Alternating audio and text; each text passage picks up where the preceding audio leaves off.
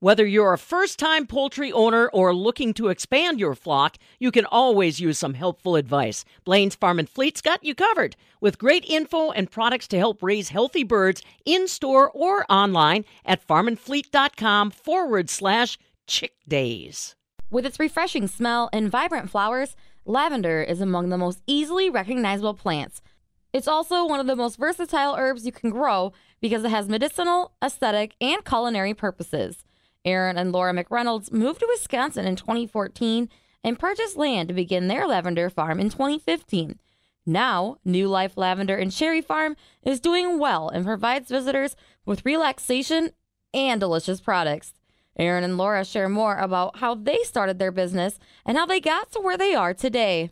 So we started this 7 years ago, and we were just moved here from Kansas and sold our business and our house and started over, basically. So we were looking for something different to do with our kids and our family. And I remember seeing a picture of a lavender field and was inspired by that and wanted to, basically with our personal circumstances, we wanted to build a space that was comforting and healing for people to come and just enjoy and relax and reconnect with family and friends. And so that was kind of the inspiration for it all, is just to build something where people can come and relax. And then as to why here, obviously we were looking for a space that we could grow lavender that also, people could get access to. So this location had the right soil, the right hills, and just a very easy 6 minutes to the Wisconsin Dells, where obviously there's a large amount of tourism. You mentioned good soil. Did you know that coming in, or did you test it, or how did you find out that this was going to be good growing conditions for lavender for you to be able to make this business? Yes, we definitely tested the soil, and we could tell initially just how the corn that was on it already was handling it, that it was the sandy soil that we needed to successfully grow lavender. What was this property originally like when you first came here and bought it? How did you evolve from then to where it is today? So basically we started over with it. There was an older farm buildings on it that just had to be torn down. Nobody had lived here for like 20 years.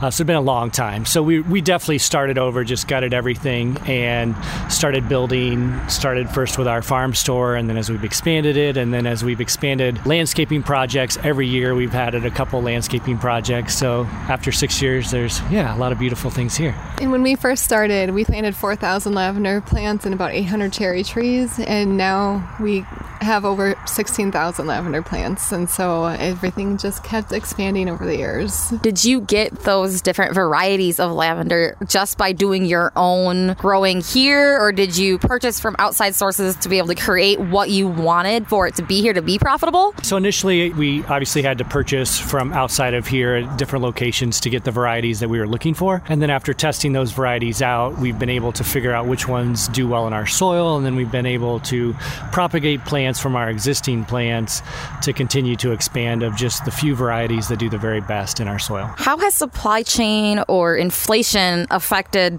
you being able to grow into where you are today, as well as labor force? I'm sure as you guys grow, so does your labor force. So how are those entities really affecting your business? And that's a very real issue for us. Obviously with labor, cost of labor has really gone up as we've grown, but then also just with the supply issues, we can successfully grow a lavender plant regardless of what things cost, but we're taking our lavender and we're turning it into products. We're turning it into essential oil and making products, and the cost of making those products has skyrocketed, yes, over the last year in terms of bottles, caps, labels, and ingredients for all of our cooking things have just really gone up. And that's been a challenge that we've had to raise prices. We haven't raised prices as much as our expenses have gone up. So it's walking a fine line of knowing that everyone's in the same situation, so you want to price it in a way that they can still afford it, but we can't give things away either.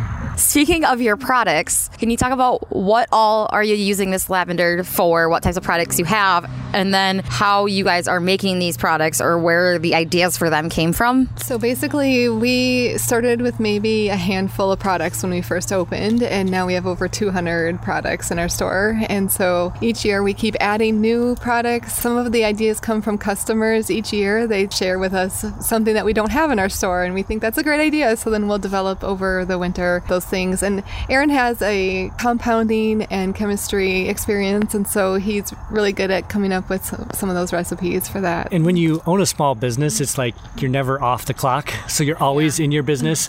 So, I mean, even if we're doing something else, we're always thinking about our business, and maybe we see something and we're like, hey, we could do something like that with lavender or something. So we're always thinking of new products. And we not only have body products, and that's what everyone kind of thinks of when they think of lavender, is the scent for body products and lotions and soaps, but it adds a really good flavor to your food. And so we explored, when we first started, the whole culinary side of cooking with lavender. And I can't tell you how many times we were asked the question, you can eat lavender? I didn't know you could eat lavender. But that was part of the fun thing about education and letting people know about how to use lavender in your food. So do you guys make that food on site, or are you doing that hard duty, going out here, harvesting the lavender and turning it into your final product? Can you talk about what that process is for you two personally? So we're definitely harvesting our lavender. We're drying it. After it's dried, we're debudding it. And then this process takes like about 5 weeks between the whole process of harvesting to have it completely debudded in our debudding machine, to then we're taking these dried buds and using for cooking. So it's literally from our fields to the kitchen. And yes, we do have a commercial kitchen on site, and Laura can talk more about that. Well, one of the things when we first started was that, my mom was an excellent baker, and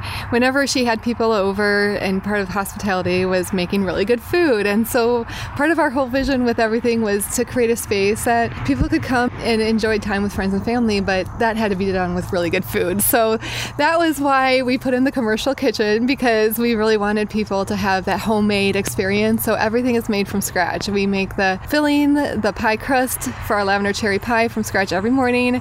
We make all of our homemade syrups from scratch every single day. We make the lavender ice cream from scratch every day. So everything is really homemade, done right in our commercial kitchen. And I'll just kind of add on that. We have also a lot of unique drinks that we sell. And like one of our first drinks, our lavender lemonade frost, literally it popped into Laura's mind in the middle of a night. She woke up one morning and was like, hey, I got an idea for a drink. And we just put it together. And then now, 6 years later, it's been one of our best-selling products for a long, long time. What is one thing that you would like anybody who comes here, or just people in general, to know about growing lavender and utilizing it? So it is a kind of a tricky plant to be able to grow. It's very labor-intensive, but it has a lot of healing properties to it. So that's probably the main thing that I want people to know about, growing lavender, but also the properties that it has in just therapeutically to help people. Lavender's been known to help with healing with the skin issues. A lot of research has been done helping with insomnia and anxiety and all of those things too. But so it's across the board. It's a lot of aromatherapy purposes, but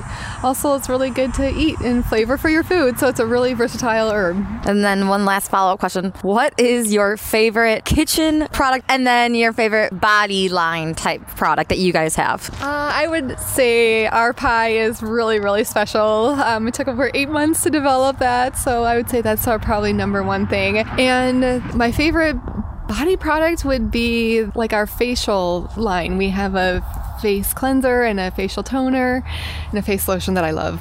That was Aaron and Laura McReynolds, owners of New Life Lavender and Cherry Farm. To learn more about their farm and plan your visit, go to their website at newlifelavender.com.